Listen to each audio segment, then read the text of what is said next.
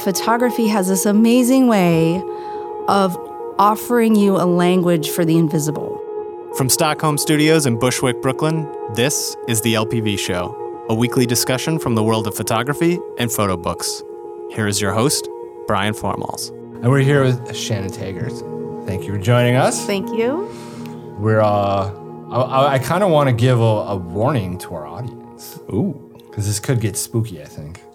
I don't know. I would love it if it got spooky. I do. I'm just saying we might go off the rails on this one a little bit. I don't know where it's going to go. Just imagine the fog machine is going full blast.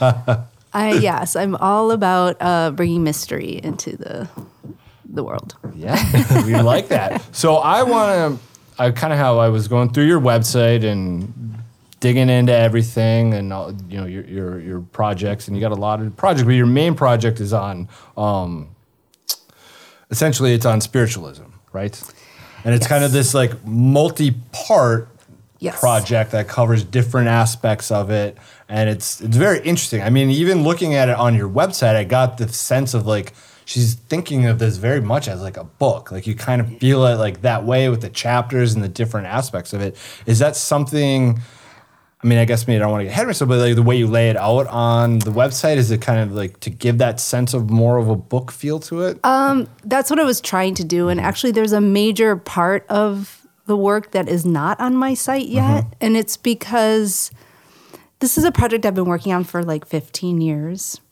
And it took me a really long time to wrap my brain around this subject matter. Mm-hmm. And with anything, I mean, I started out as a photojournalist, but like I always had such a deep respect and almost love for everybody I've ever photographed mm-hmm. or I've ever had that interaction with, meaning like it's such an intimate process when somebody really lets you photograph them that I'm so thankful for, and that I never wanted to disrespect the topic. And when I first tackled it, I didn't understand anything about this religion. But there's also this element of high strangeness and absurdity and fun and complexity and also scariness that's kind of difficult to put all together. And so the part that I've actually held back from my website is, I think, the scariest section, mm-hmm. which is the pictures I'm actually most interested and excited about. Wow. But I just feel that was... Wait, so we're not going to get a big reveal here? Well, no, I mean, I'll get a big reveal because I'll tell you about them. But a lot of them are not on my website mm-hmm. because I still struggle, even though I designed the site mm-hmm. to be able to give more text presence mm-hmm. and more explanation, but I still have not figured a way to put it on the web. And the book process is actually something I'm working on right now. Nice. So you're working on a book dummy of it? Yes. Nice. Yes. Excellent. I'm building a Blad. Nice. Nice. So I want to, and I think this is kind of key to give a little bit of context. So I think it is very cool how, yeah, you do, like the text kind of does bring you into it. And like that was when I was looking at it last night, I was like, oh, this, like the storytelling really kind of comes through. And obviously in this show, we talk a lot about the relationship between text and photographs and things. I think it mixes very well. But the one that really, and I think this is a good place to kind of start or get us going, was the piece on Lilydale. When he said, in 2001, I began photographing where my grandfather's message was received, Lilydale, New York, the world's largest spiritualist community. I expected to spend one summer figuring out the tricks of the spiritualist trade. Instead, I peered into something truly mysterious. I stumbled upon a hidden world, an abandoned system with a storied history that became a resource and an inspiration for my own photographic theory and practice. So let's back up, because we say your grandfather, you received a message about your grandfather. What is that all about? Tell us that story. What happened was, so I'm from Buffalo, New York, mm-hmm. which is in Western New York State. And so I grew up an hour away from Lilydale, which is this very strange and wonderful little town. It's sort of like walking into a time warp. They've really kept Victoriana alive in a way that's very unbelievable. And it's a town full of mediums. And I grew up as a Catholic.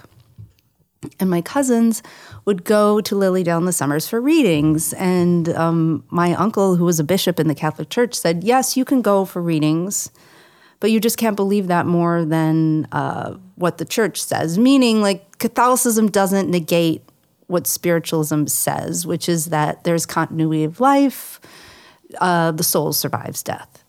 And so my cousin went to Lilydale, and I was 16. You know, she's older than me. I mean, I think she might be 10 years older than me. And one of the traditions there is they have these benches in the woods, this really old forest. Like some of the oldest trees in New York State are there. It's very peaceful. You go anonymously. You sit on a bench. There'll be a parade of mediums who come up to it's called Inspiration Stump. It's like a tree stump that it's kind of like the holiest place in spiritualism. And there's all these storied histories about mediums standing up on the stump and getting struck by lightning. And like there's a lot of lore about the space. But anyway, my cousin was there, and a medium chose her and said, there's a man here and he wants you to know how he really died. And she told my cousin what he said, and it ended up being true. It ended up being this strange family secret that, like, my father had not even told my mother. And it happened in, like, the mid to late 60s. So it's not something that, I know the common view of spiritualists or mediums or television mediums is that they research you and that it's all a scam. And there is an element of that in the history for sure. But for the most part, if you're going to go to a spiritualist situation or church, you're going to find people who are genuinely believing in what they're doing. And but when that happened, I was 16 years old, and I was actually at that time in my first photography class, and I thought, oh, that's so strange. How could somebody possibly know such a thing? Like, how could she know it? And it stuck with me. And I didn't begin the project until almost 10 years later, but it always stayed with me, that mystery. Wow. Wow. Yeah, that sense of like true. I mean, you know, because I remember my father was super upset about, like, our family was really, there was a very real wave of emotion from this event. So. And was there any, I mean, did you try to find out how would she possibly know that? Did anyone get like that, or like, I mean, like to kind of figure out if like this is a scam? What does she know? Like, no, or they just kind of accepted it. I can't speak directly for my family members, but I'm going to take the position that I think is correct, which is that as Catholics, they just accepted this as a message, and that, and actually as a way that they actually touched in with my grandfather. Wow. So that's the catalyst for the project. Now, when did you actually start? Like, okay, this is something I have to start. I have to integrate photography into this. How did that calling kind of come about? So, you know, I mean, the first time I ever went there, I just was breathless because it's such a strange experience going there, because you really do literally feel like you're walking into a time warp. And I tried several times to connect there or photograph there, and it just never worked. And then finally, I was working as a photojournalist, and then I got into this position where I was a public relations photographer at a university. And as much as that job really helped me learn a lot of technical stuff, it really just didn't feed me intellectually. And I was looking for something to do in my spare time. And I lived in Rochester. So it was like a place I could go and explore and work this other side of my brain and my skills. And I just thought I'd spend a summer there photographing. But it ended up being a much more complicated experience. Well, that's funny how that, I think that works for a lot of photographers. They get that initial itch on something. Oh, maybe I'll just kind of do it. And then you end up, you know, the floodgates just kind of open, and like the deeper you get into it, it's like you have to keep going. I personally haven't felt that way, like where it's like this kind of epic project. And we talk about this a lot too on shows. Like, you know, some people do kind of like really short projects, and other people do these really long epic projects. And you're definitely on 15 years now as you're on the epic scale. So how, you know, when did you start like taking the different pieces of the puzzle and like, I'm going to investigate different aspects of this? Well, I photographed pretty intensely for about 5 years. And I got the work published. I mean, it was published in Blind Spot, like when the original editor was still editing that, Kim Zorn Caputo, who was a big champion of that work, like very early on, which was really special because she passed away shortly after. And I think Newsweek used a picture. It came here and there. I think American Heritage did a little piece, but it's still, I knew that at that point, after even 5 years, I knew I was like not even really getting the nitty gritty or the interesting stuff. And I moved to New York and I concentrated on editorial photography and also building other portfolios. And I also got frustrated with the subject matter. I felt stuck, like I felt the tension between either or. Is this real or is this false? And I really felt so frustrated. And because, to be honest, you'll go 10 times and go, God, there is nothing here. And then maybe one day you go and have one of the craziest experiences of your life. And it's a very confusing interplay. And so I couldn't make sense of that. And I got like really frustrated and I'm like, why am I even doing this? So I kind of just dropped it for almost 5 years, to be honest. Like, I mean, I worked on other things. I did a project about voodoo. I did this like experimental portrait photography thing, which Tom actually helped me on.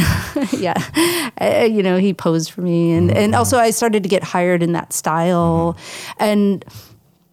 But I started doing a lot of reading and research, and it inspired me to pick the project back up. So in 2011, I picked the project back up. And is that when, so speaking of the portraits, and me and Tom were talking about this a little bit before, how you do come back from this photojournalism background, kind of straight photography, and but on these portraits, it's like you want, slow shutter or whatever, you're doing something that adds the movement or adds some sort of experimentation, or like I told Tom, it's like you're trying to cultivate the mistakes. You want like the erroneous stuff to come up, like you're intentionally going for that. Did you like start to incorporate, when did you start incorporating that into this project? Well, I mean, because you discovered the technique and you're into it, and then like you started applying it to the project. Is that kind of how? Well, it's basically the spiritualist experience and project, and then research led me to that project. And one of the main things, and one of the books that I brought, is that what the spiritualists taught me before. I brought a book about a show that was at the Met in 2005 called The Perfect Medium: Occult and Art. And I went to RIT, which is a big photo school, and we did photo history, trust me. Like, we did everything you can do as far as like the lineage, and there's like, you explore photography in almost every area. And I had never seen the spiritualist pictures, like the spirit photography, pictures of mediums, people who are trying to photograph the invisible, serious scientists who are trying to photograph the invisible. This has been written out of the official history. And the fact of the matter is that when photography happened, when it came about, everybody wanted to play with it in a spiritualist way, or, in a way to explore the invisible. I should put it like that. And actually, spiritualism was an incredibly popular movement. And it happened, I think, like literally around 9 years after photography was discovered. And one of those strange synchronicities I found is where the first public seances in the world were held in Rochester, New York, a half mile down the street from Kodak headquarters. Wow. That's awesome. So there's like a lot of connections there. And this has just been written out. And granted, some of these images are not exciting, or, I mean, they're exciting if you know what people were trying to do, but it's more about the thought process and what they represent and the conceptual inspiration for these images. And so learning about that history really inspired me to play with the medium, because a lot of those images, a lot of the early images, you can read multiple ways. The people who are doing them were finding, they're trying to photograph the human aura, and then they're putting a hand into chemistry on photographic material, and they're getting patterns, and then they're doing things to manipulate that, and they're getting results that they interpret as effective. And then people learn more about the science of the photographic process, and they say, no, that's just temperature, that's just heat, that's just other things. But there's also ones where there are clear synchronicities into what they're trying to show and what the patterns that come out. So it basically was based on the fact of I got really inspired and within, it's why I picked up the Spiritualism Project back up, was just like, I'm going to be the worst photographer ever. I'm trying. I love it. Yeah. I'm going to try to break down the process as much as possible, where I came from a point where I moved to New York and was trying to be the most professional photographer I had ever been. And I found that not very rewarding, and I also wasn't that great at it. So, but also there's a freedom in it, and so much like bringing play and experimentation. And I realized that photography has this amazing way of offering you a language for the invisible. And even the most pragmatic materialist photographer will talk about the mystery of photography and how it's a process you can't control.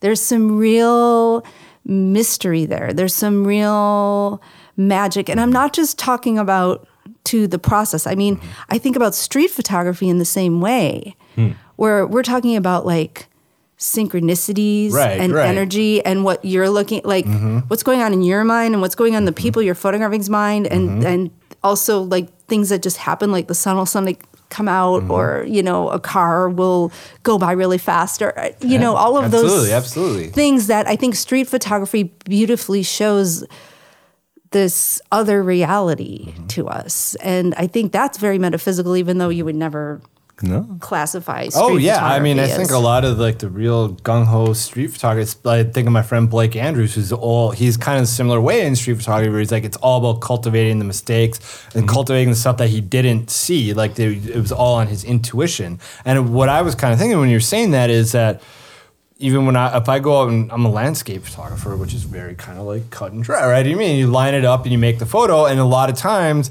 the best photos that when I get the film back, are the ones that like I can't remember, like where I wasn't. It was somehow I just took the picture and it wasn't there where I was thinking to line it up and do all these things, and then that one just appeared, and I was like, well, where did it come from? Because I normally have a pretty good memory about my walk and doing something like, where did this? I don't remember this one. Or even the ones where like the accidents come in through the film, because film just is inherently like an accident-prone, medium, I think. So I think there's definitely, like, when you say there is always that mystery and that magic to it, I think, like, every photographer trying to be deeply in tune with that is, like, it's relevant to us all. Yeah. I mean, I think that's what we're all going for. So it seems like you really kind of made a laser beam to that, and we're like, this is what I got to hold on to. This is who I am, I wanted to take it as far as I could, which I really have.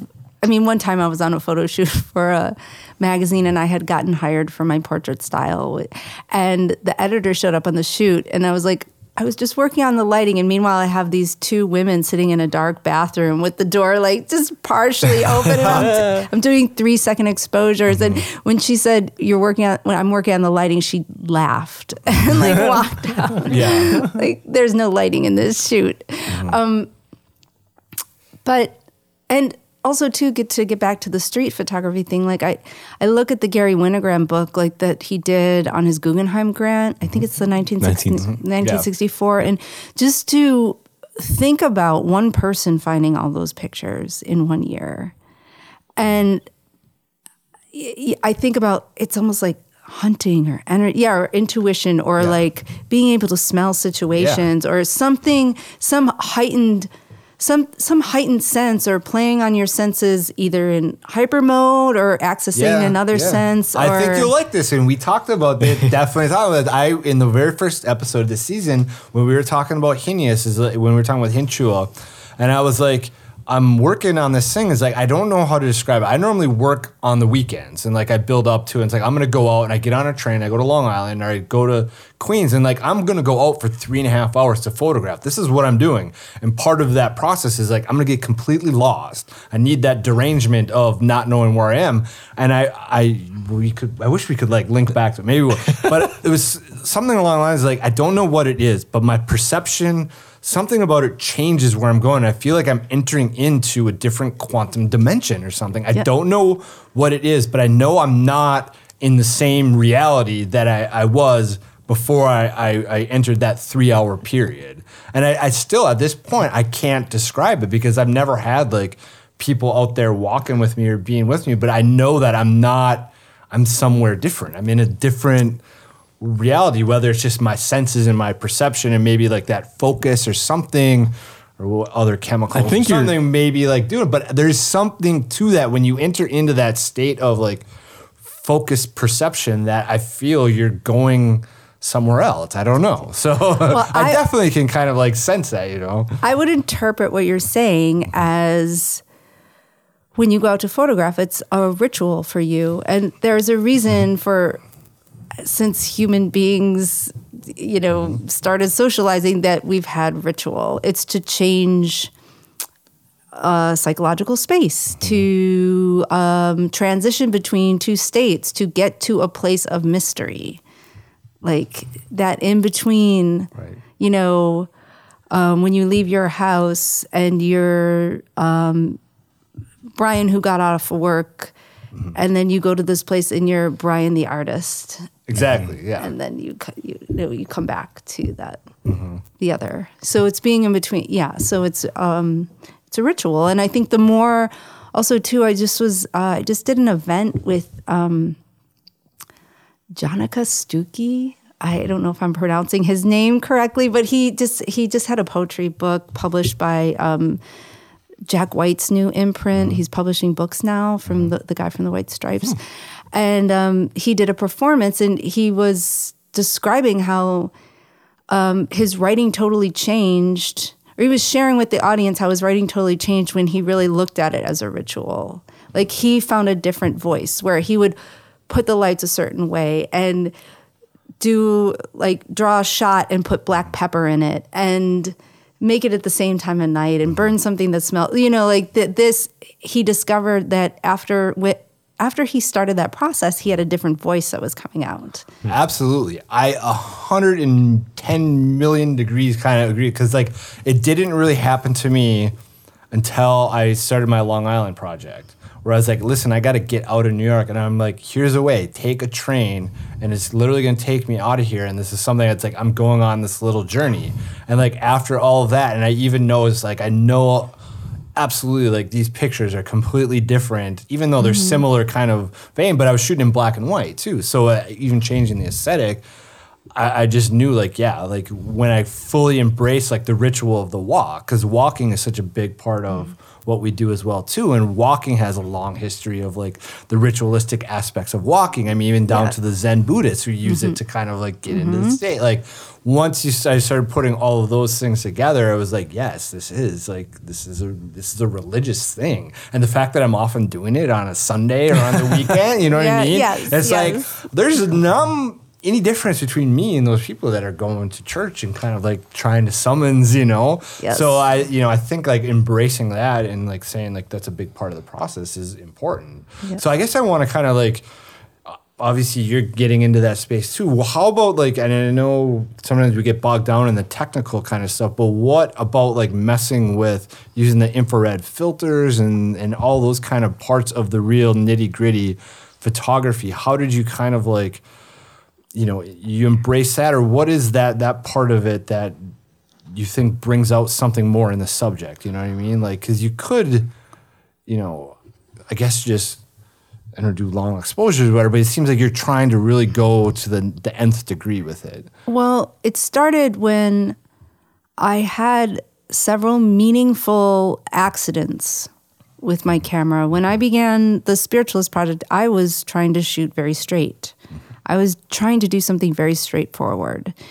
And I had a few moments where the process kind of threw me a ball.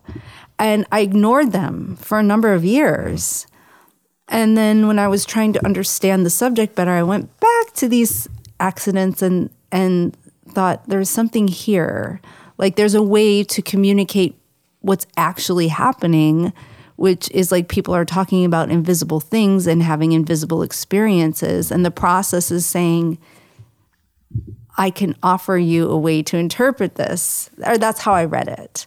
And like one of the first happy accidents I had was I went to the Lily Dale Museum and I photographed this woman, and she was a volunteer there named Dorothy Priest, and she's passed now, but she was so helpful and let me just photograph her around the museum, and I didn't even know what I was trying to say or what I was trying to do, but I got two very strange frames. I was shooting film at the time with a large purple circle right by her shoulder. And it was in the same spot in both frames. And I had never gotten it before.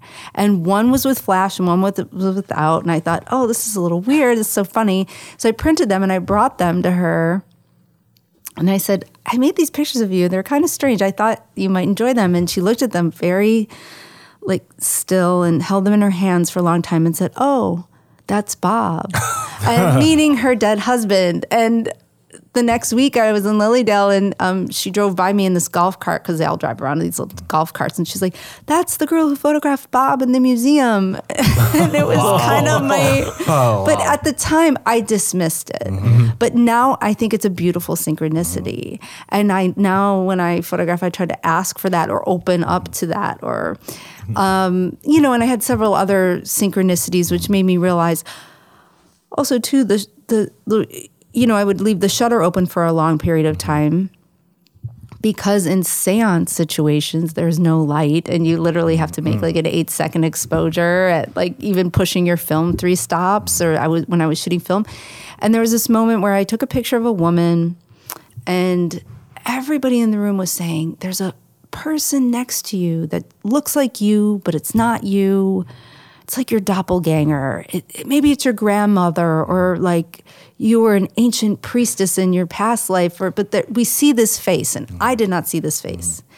And when I developed my film, I had one of these wonderful, crazy experiences where your stomach drops because the picture of this woman had an exact double face just streaming off of her face, like perfectly. And it was like her, but it wasn't. And I mean, obviously it's from movement. We know as photographers that, that the photographic process does this.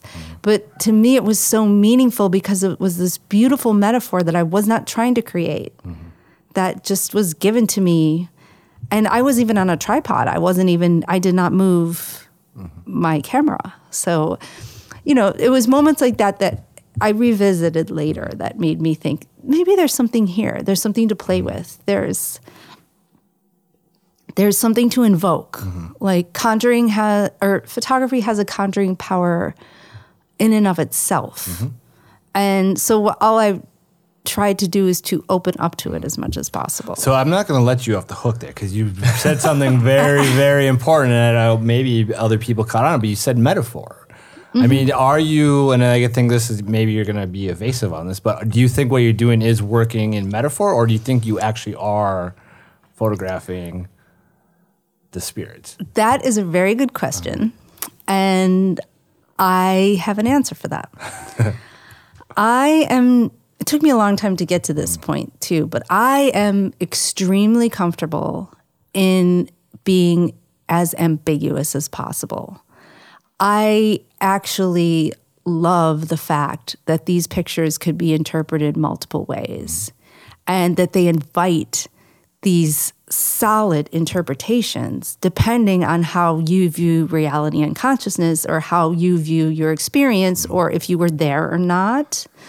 I think that's fascinating and interesting and I welcome it. And it's something I actually seek and makes it very exciting. Absolutely.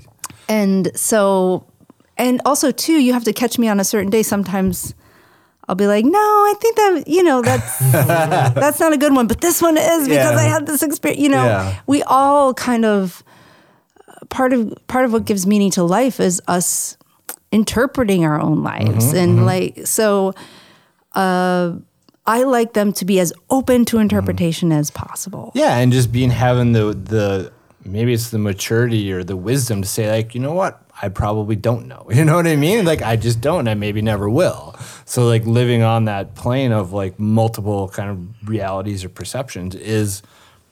Yeah. That is kind of like the thing. We're not going to be able to it's not, I don't think it's, it's, unless science can come out and prove it. And I think that was something else at the time. Was like, what about like, the physicists or the like quantum mechanics that might be able to explain how consciousness could do that? I mean, have you ever considered that part of it where you would go deep into like the scientific aspect of that, or you want to stay within the spiritualism? That's interesting that you say that because, and I'm not a quantum physicist and I'm probably going to misspeak, but I think I can loosely explain what I'm going to try to say is that, we know in science that the observer affects the experiment, the fact of observation. Or who's observing. And I like to think of that in terms of photography, where if all three of us were here in a room and we all had cameras and we were photographing the same thing, they would be so different. And so I do like to think about that element in play, or like that, unique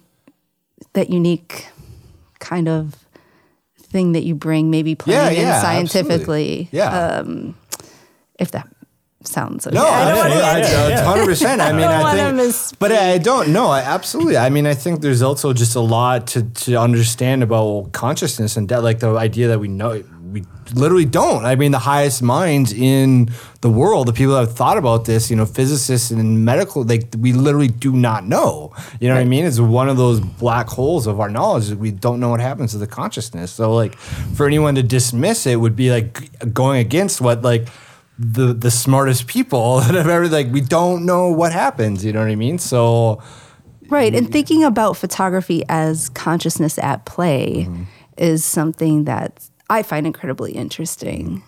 And like when you think of it as it's this weird sandwich of time and space and light and intention. And, throughout ancient, like if you go back to ancient times, the reflection or the mirror image of something was magical. It was a portal. And if you think of a photograph as a mirror image, which it is, like I like to think of photographs as portals, or as they can be. And also, you can time travel with photography if you want to be really literal about it. Oh, yeah. And I mean, that, I was listening to this. Have you seen this video? I forget. I think it might have been on Hyperallergic about Roger Ballin talking about like you might be an artist. Yeah. Whereas like he has this quote. I'm going to misquote him. We'll share the video.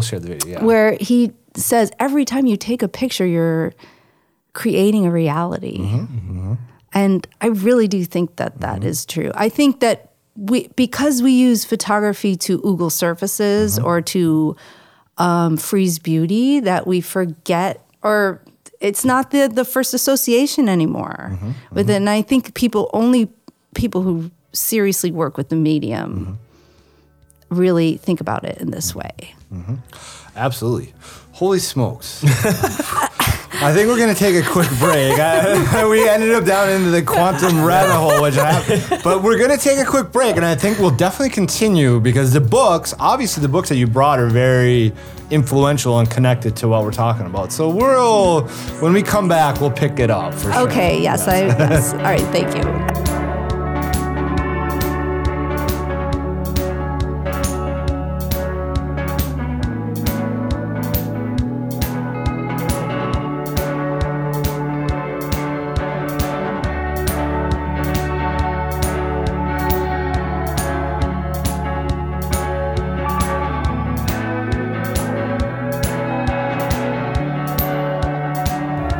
So like I said, Michael Jackson's coming at the end. But first, we're going to talk about some awesome photo books. Great. And these, I mean, I really need to find a new shtick.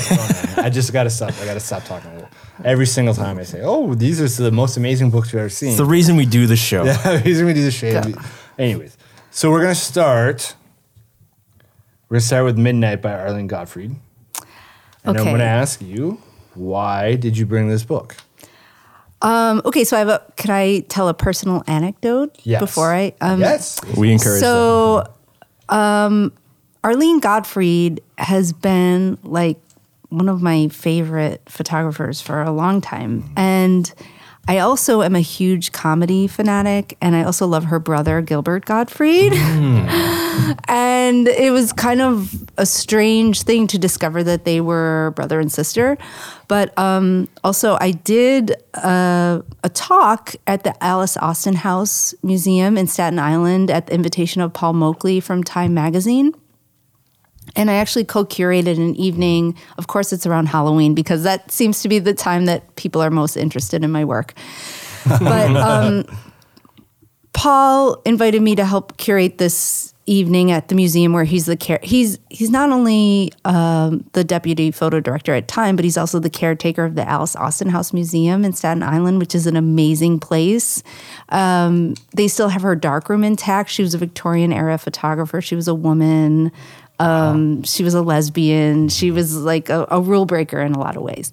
And so doing this event, there's a woman sitting in the front row, and it was Halloween, and she had bunny ears, and she's just, looking very intensely while I'm talking. And after the talk, Paul goes, "Oh, did you meet Arlene?" And it was Arlene Gottfried. And I totally had like a fan moment where I was like, Arlene, I speak your name. I kind of lost my cool. I was like, can't believe you're here. This is like, for me, it was a huge experience. But I think on the way back, Paul then drove me to the ferry after the event. And we talked about this book, Midnight. And I said, I think it's one of the craziest books I've ever seen. And he says, I think it's one of the best photo books ever. And we talked about why. And the reason why is it's images of a man who goes by the name Midnight that Arlene has known for, she still photographs, but this book spans 20-something years, but she's probably known him over 30. And it's published by Powerhouse Books. And it's him kind of, has schizophrenia. And it's him at various stages of his disease. But if you just look at it as a work of art, he looks like a completely different person in every picture.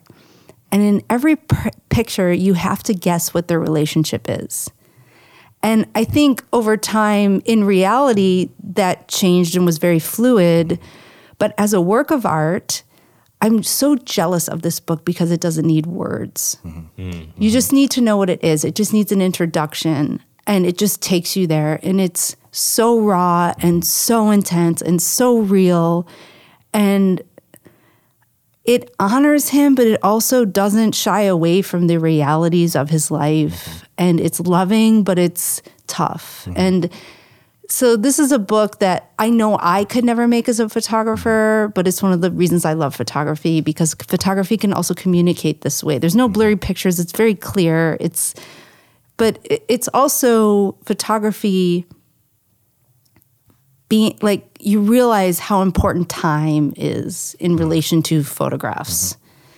And I don't know, this book just like kills me. Yeah, I think it was interesting that you said not when you mentioned it that it's supposed to be ambiguous of what her relationship is with it. I guess, and I didn't read any of the text. I'm just browsing through the photos, and I kind of right away assumed, I was like, this guy he must have been a lover. He must have been something. But then you go through it, and it's kind of the relationship does change.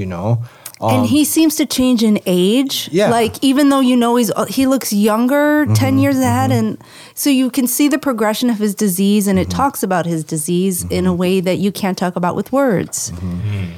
Yeah, and it's also, to me, anytime you have that kind of access to a subject and he's there right there with her, right? You know what I mean? I don't feel like in the pictures that, he's welcomed her into his life, and he kind of, you get that sense. I like the sense when the subject is okay being in the photographs, and it's like they want to be in the photographs, and you kind of have that line of, you know, sometimes he's right there and he's posing, but other times he's kind of like, oh, it's time for the photograph. And you can kind of see those little moments where he's like in between of like, am I going to pose, or am I kind of like, this crazy woman, like, get away from me with your camera, you know?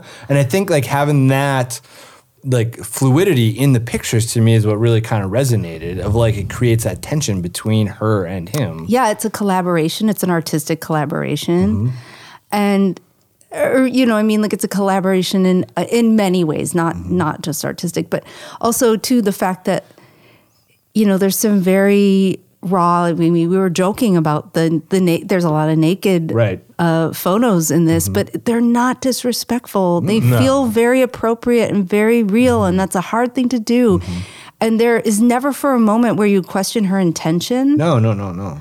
And I just feel like this is it's just a rare piece of photographic beauty. But yeah, the fact that she is gazing at, there is a sexual gaze to it. Like that's what brings a lot of loving gaze too, or also, I don't know how to help you gaze. There's so many gazes. Exactly. There's the very candid kind of I don't understand you gaze, that you're a stranger to me gaze. There's all those gazes. And that's what Paul said. Paul was actually saying too about his transformative power or abilities in this, and like then I was kind of contemplating like the question of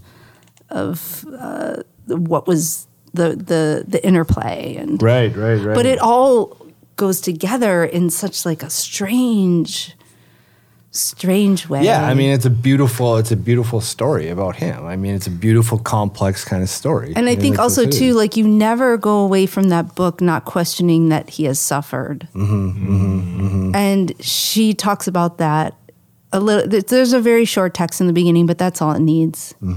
How long did she photograph him? Do you know? That book, I think, spans 20-something years, but she's still photographing him. Wow. That's what Paul told me, but she did not tell me. But also, I'm kind of like her fan stalker. So, nice. You know, so I haven't asked her myself. Yeah. Just still in awe of her. Well, let's go from one to the next one. This one is called Casa Susana, and it's edited by Michael Hurst and Robert Swope. And I'll let you kind of take another Powerhouse Books. We'll turn this one over to you again. Why did you bring this? And give us a little bit. The background's quite okay. So this book, Casa Susana, is it's a collection of.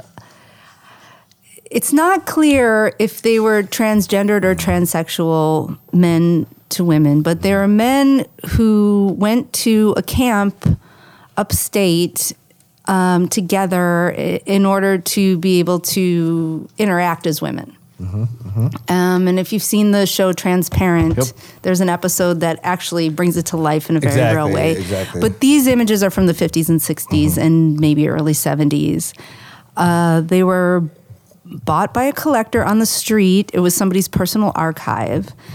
And the reason I brought this book is because this is another book that I could never create. This is a book that the intimacy and level of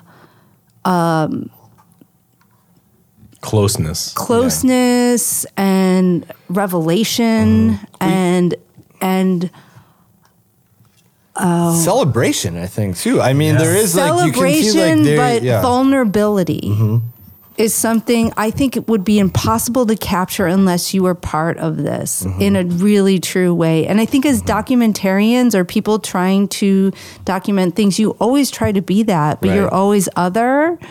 And here there is no wall, there's no filter. It's so beautiful. It's somebody knowing that if anybody else saw this, they would not be acting the same way. So like the vulnerability of this book just kills me. Well, I also feel like this, you kind of recognize how important photography is outside of our world of art and whatever. It's like these photographs mean, you feel like that it means so much to them that they could have just these pictures and the memory of it, just like that power of it that it just, to me, like it just breathes through that book. It's like the power of photography in that other aspect of just preserving, their like I memory and can't their be history. the real me in my life, but I can record the real me Yeah. that I am in private and have it and hold on to it. And maybe somehow the photograph really is more truthful than the reality. You know what I mean? Like this represents a truer version of me. Whereas a lot of times, photography, people will say it doesn't really represent, the truth. It's like, oh, that's not really me. I don't look like that or whatever. You didn't capture me. But in this, it feels like, it just comes through. Yeah. So this book kills me. And I know that it's not even something to aspire to. It's something that as a lover of the medium that I just look at and go, oh, the medium also can give you this. Yeah, exactly. I mean, it hits on like the art, digging into archives. And did you say that it was kind of found by accident, or how did they find it? I think somebody stumbled upon the collection at a street sale. Mm-hmm. I haven't read the intro text in a long time, but I think that's what happened. Somebody found it as a whole, and this was somebody's personal collection of their time and their experience, found together. Yeah, I think it's great. This one really, I think, is something. When did it come out? I'm not even sure. I don't know. It'll all be in the show notes somewhere. Yeah. Anytime we forget, we're like, oh, we don't know. We'll put it all in there. No, I think even as a book, the sequencing all comes through like really, really well. It's a beautiful book. Cafe it's a Susanna. heartbreaking book. You should buy it, people. I might buy it. I wish I could buy all these books. How can we make that happen? The Brian Formal's book club. You get 10 books a month for $1. No, someone should send them to me, please. Send us the books. So we're kind of going. And this was interesting. I just watched you had the video, and where was the video from? It was from the Midnight, what was it? The Midnight Archive Midnight is Archive. a series that my other the museum and other projects that I am associated with. It's a television series, or not television. No, it's a YouTube series. It's a web series, however you want to call it. Sorry. But in that little, it was like 5 minute segment you were talking about, and we were going back to the spiritualism, and you were talking again to the history of kind of like the medium, and so this one you have the perfect medium, photography, and the occult. Right. So I think earlier I talked about this hidden history that ended up inspiring me, and the spiritualists introduced me to this history. But then the Met in 2005 did a really wonderful photography show of all this, all these vintage images that show how people were trying to probe the medium for what we could know about the invisible. And the show was, it was the year that I moved to New York that that this show actually happened. So I felt like, oh my God, I'm finally going to see these pictures in person. But I knew about this history because the spiritualists told me. But it's unfortunately it's been written out of the photo history books. And I talked about that earlier. This is really the best catalog. Yeah. And the texts are very interesting. And I really respect the curators for not discounting their religious associations with these images. It's a very respectful piece. Well, I like that. I mean, I think it's interesting that you say like how I don't know if you want to call it the canon or the history or however that is. Do you feel like somehow the internet and this hyper-connected kind of world is opening up, bringing back some of these lost histories? I mean, do you think it's less that the canon is less solid and solidified than it has been in the past? And you think it's because of these open networks and people like yourself, you discover this and like other photographers are discovering, other photographers that were kind of overlooked. I mean, again, we talked about a little bit is like how many female photographers have been kind of written out of the history as well too, and people of color, all these different types of photography from different places, from different experiences. It seems to be, to me, I see you see this momentum coming where it's going to be like, yes, it's much broader than you really thought it was. Well, I think, thankfully, and I mean this in the most loving way, we have the collectors who have been on their like totally obsessive pursuits for numbers of years. That's the only reason archives like this exist.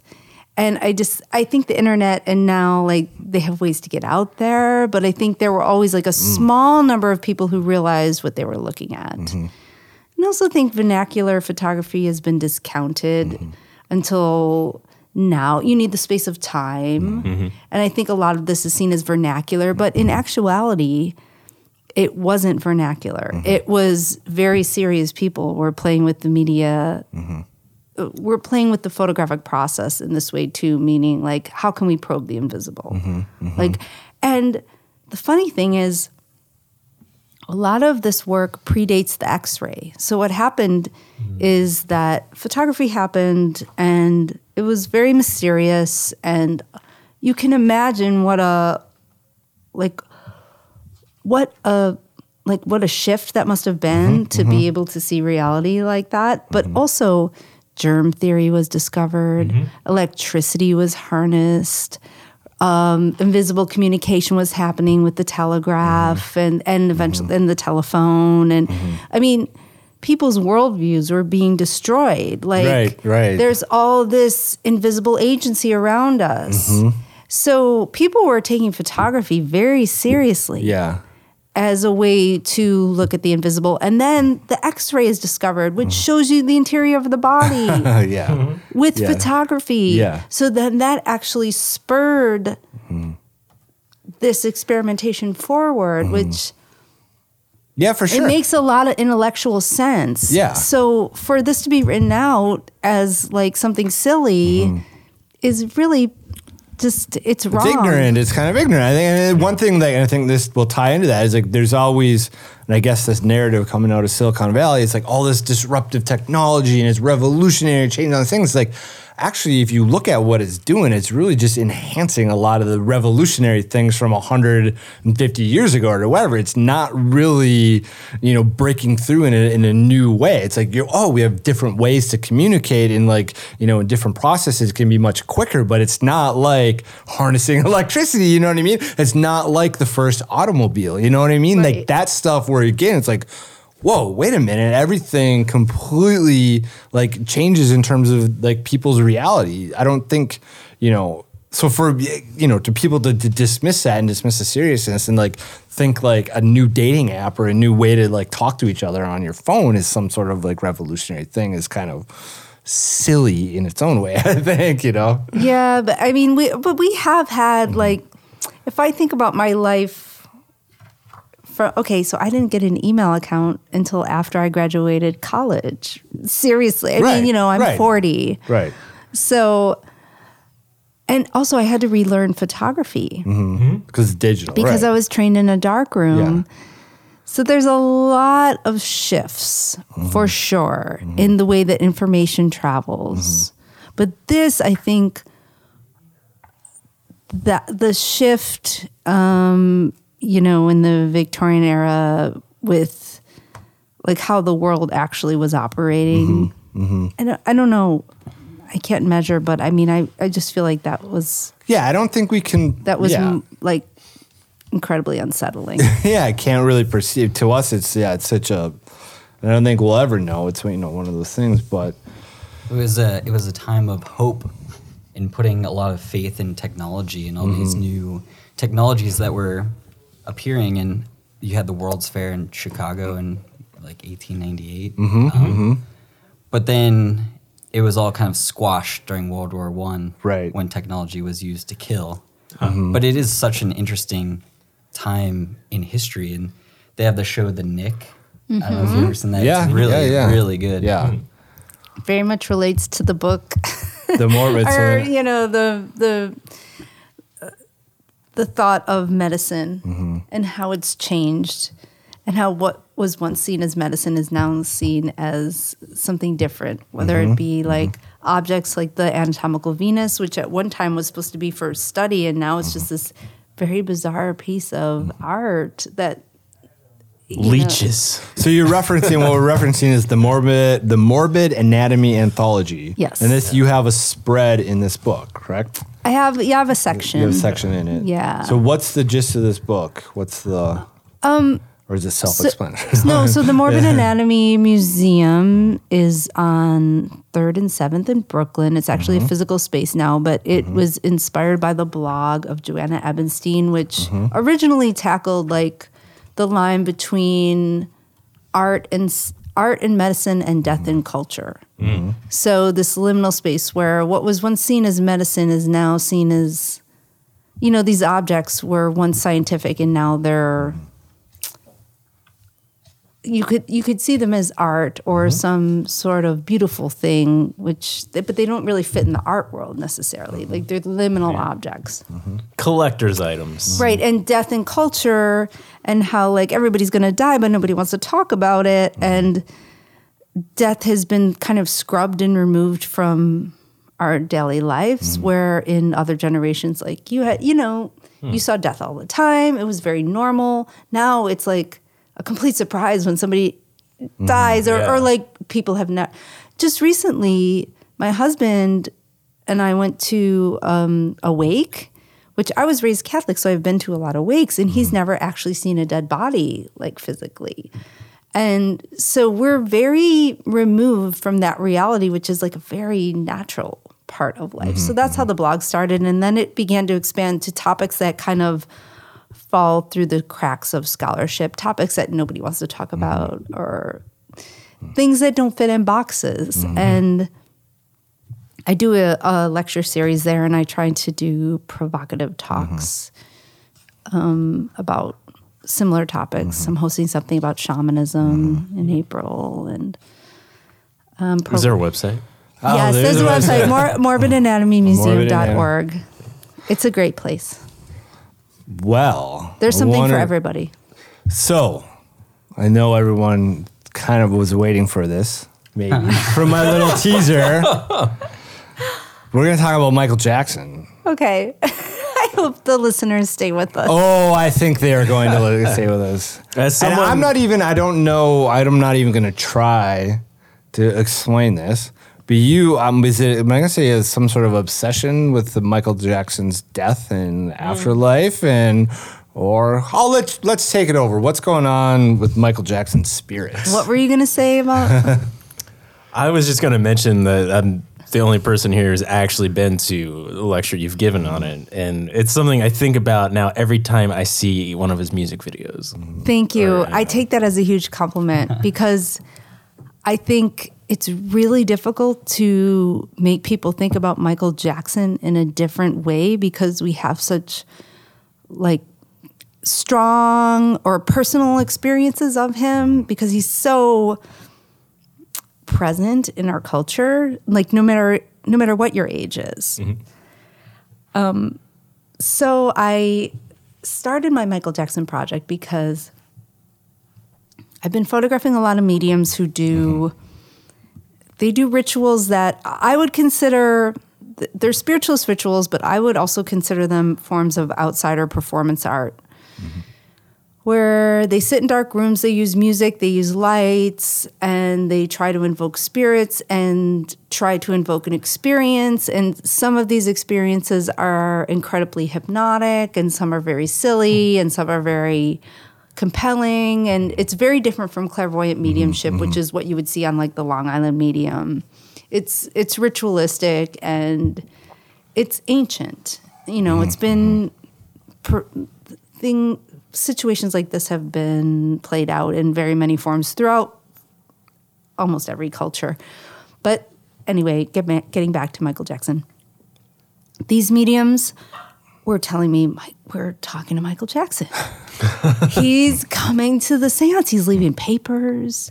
Some of them were telling me. Was this like shortly after his death or? I didn't really get wind of it until a few years. I did yes, after his death, this starts in our culture, and I'll explain. But I didn't really get wind of it until 2013.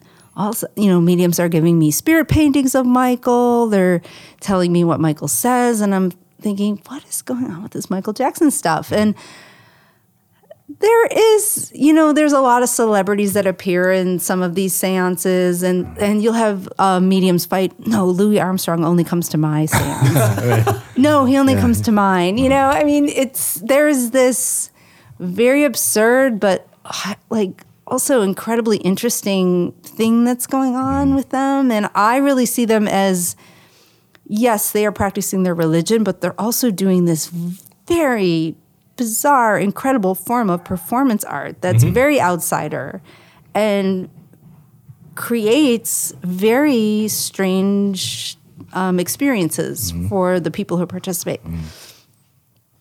Sorry, I'm going long, but no worries. So I started thinking about Michael Jackson, and I started talking to a man who wrote a book called The Trickster and the Paranormal.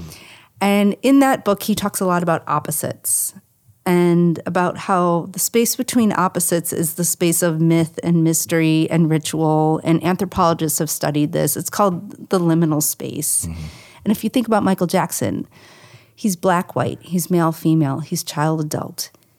He's good, bad. He blurs the line between awake and asleep in a way that is complicated to go into, but and life and death. And man-animal is one of my favorite binaries he blurs, through his relationships with animals, and particularly Bubbles. And so I go into all of this, and when you see it all together, It's compelling.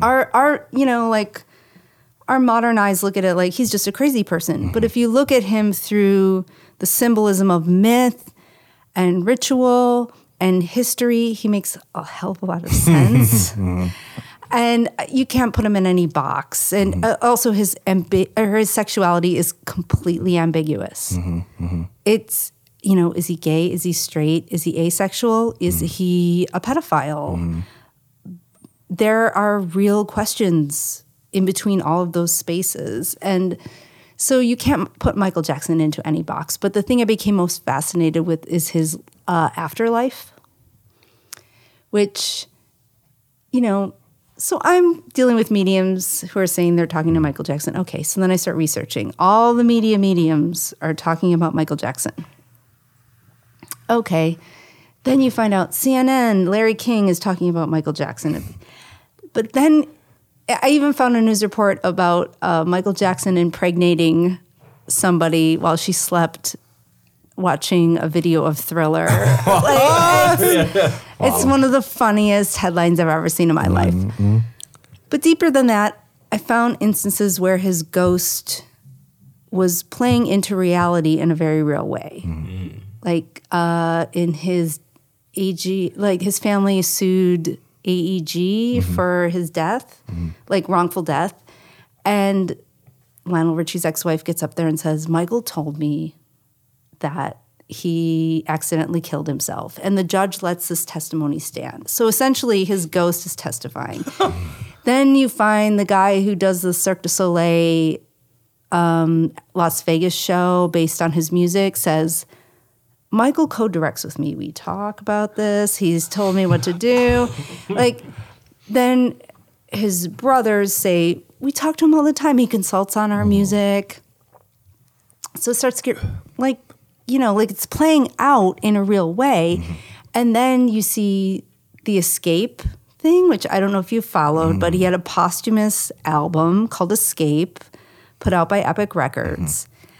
And you have Timbaland, who was the executive producer, saying, Michael Jackson came to me in a disembodied voice and told me what to do on the record, and I took him dead serious. And I'm not crazy. This is in Billboard magazine. I'm also only pulling from, trust me, I could pull from wacky sources, but I am pulling from mainstream media. That there is a reality to Michael now still that plays out in the world in a very real way.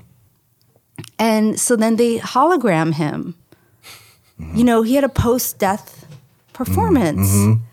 And I mean, they conjured him up. They all talk about how they want to conjure him up. And then they actually did. And then you have Howard Stern on his radio show saying Michael Jackson is the hardest working dead man in show business. Yeah. And headlines like Jacko back from the dead and Yeah. all of this. And then, but also, you also have Michael, one of the binaries is reality fantasy. He very much realized throughout his life he was creating a story for the ages. And he kind of primed us all to use his image in this way and wanted it. And he wanted to live forever. And he talks about it in his life.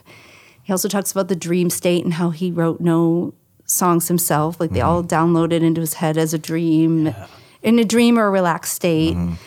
But I'm kind of giving my whole lecture. I don't know. Is it okay? What was the song he wrote like when he was driving and it hit him? Okay, so this is my interpretation of the mythological saga of Michael Jackson and Billie Jean. Oh yeah.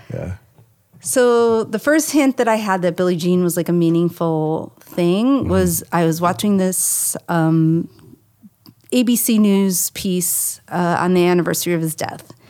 And they asked his costumers, like, first they said, how would you describe Michael Jackson's style? And like these two guys like pipe up and go, Liberace goes to war. Like that's how he wanted to be seen. Yeah.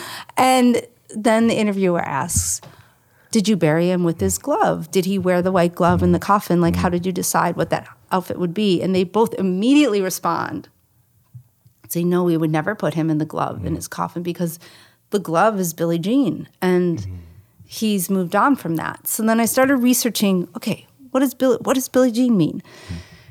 So when Michael wrote the song Billie Jean, he was driving himself, his Rolls Royce, down a highway in Los Angeles. And the song came to him, like, because, driving is like a relaxed state. Yeah. He used to say that, or he said very eloquently in very many ways that he would get his music and his inspiration in dream state or relaxed state. So he gets Billie Jean, and his car starts on fire, and he doesn't realize it's burning. And this is in Moonwalker. This is his description of it. And somebody has to pull him over and say, you're burning, your car's burning, and puts out the fire. So he has Billie Jean. And he describes like the period between having the song and writing it down like as painful. And so like he would transcribe the songs like all in a cappella, like he would sing. He didn't play instruments, so he would like sing every part. So he gets Billie Jean. He does Thriller. And then he does the 25th anniversary for Motown, like live concert. And he decides to do the song Billie Jean. And it's kind of unheard of because it's not a Motown song, but they're like, okay, we'll let you do this. And it's the first time he does the moonwalk. It's the first time anybody notices that he wears one white glove because he's been doing it for a long time. But like 50 million people watched it. And he said the night before the performance, he didn't know what to do. And so he went into his kitchen and he talked to the song Billie Jean. And he said, what should I do? And he decided to do the moonwalk, which he was kind of inspired by like neighborhood kids or like, he talks like skateboarders, like he kind of picked it up. So he does the moonwalk, wears the white glove, and does Billie Jean. And like he says, and I think it's well documented too, that like everything about his life changed. That's when he became Michael Jackson. Like before that performance, he was, a pop star, but then he became Michael Jackson, which is like a whole other thing. So then he's in that stratosphere for only 8 months. And then he does Billie Jean again for a Pepsi commercial. And a weird synchronicity happens. He starts on fire again and doesn't know it, but it's his head. But he walks down an entire flight of stairs on fire. And he doesn't know he's on fire. And like they have to stop him. And it was like a crazy injury. And it was during like a recording of Billie Jean. So like, and that basically starts his demise by all accounts, even his own. Like he was never the same after that. That's when the drugs started. That's when the surgeries started. That's when like everything that brought him to the end kind of began. So if you think about myth and symbolism and all of those things, it's kind of like a crazy way to look at him. And I do believe like we're kind of watching a myth in real time. Like he lives in a very bizarre way in all of our minds, but Sure, also sure. like in the culture. And so that's basically my I basically gave my talk. that's very good. I think that's very good. No, so this is a real project. You're taking this and you're going to do. Yeah, but I do it with imagery that like the pictures from his life are so compelling, and he's so many people at once that it's like he's like a flickering light, like that he's flickering between these opposites. And so I bring it to my photography in a way that I'm photo editing. Yeah, yeah, of course, of course. But you want to see it as like some type of book. You're going to coalesce this into. Yeah, like, and I don't know if everybody, when I can explain it fully, I feel like people really see what I'm getting at. Yeah, of course, it's right But there. I guess I just did it without images. So. No, I hope somebody listening to it, like, give her a book deal for crying out loud. Like, make this happen. It's the best PowerPoint. Well, I think, presentation. I mean, it might be the best ending of an LPV show I think we've had. So, I mean, But that's basically in a nutshell my Michael Jackson talk. But there's also a lot of very bizarre. well, people are going to have to follow you to get the rest. You don't have to give it away. Yes, yeah. I gave a lot of it away, but it's also like I left out a lot too. Well, holy smokes. I think that is a pretty great way to end the show. Shannon, thank you. Wow. I mean, Play Billie Jean. yeah, Billy. Do I have it on Spotify? Oh my Maybe I God, do. you Can I do it? should. Oh, wait a minute. Give me a second. I hope nothing starts on fire. That's how I had my you know? lecture. I played the actual performance, Right. and you see it differently because you know that's the moment that changes everything. Right. Which is heavy. It's video. It's not photography. It's video, but it's a time warp. It's seeing that moment is really insane. So there are pictures of him with his head on fire. Yeah.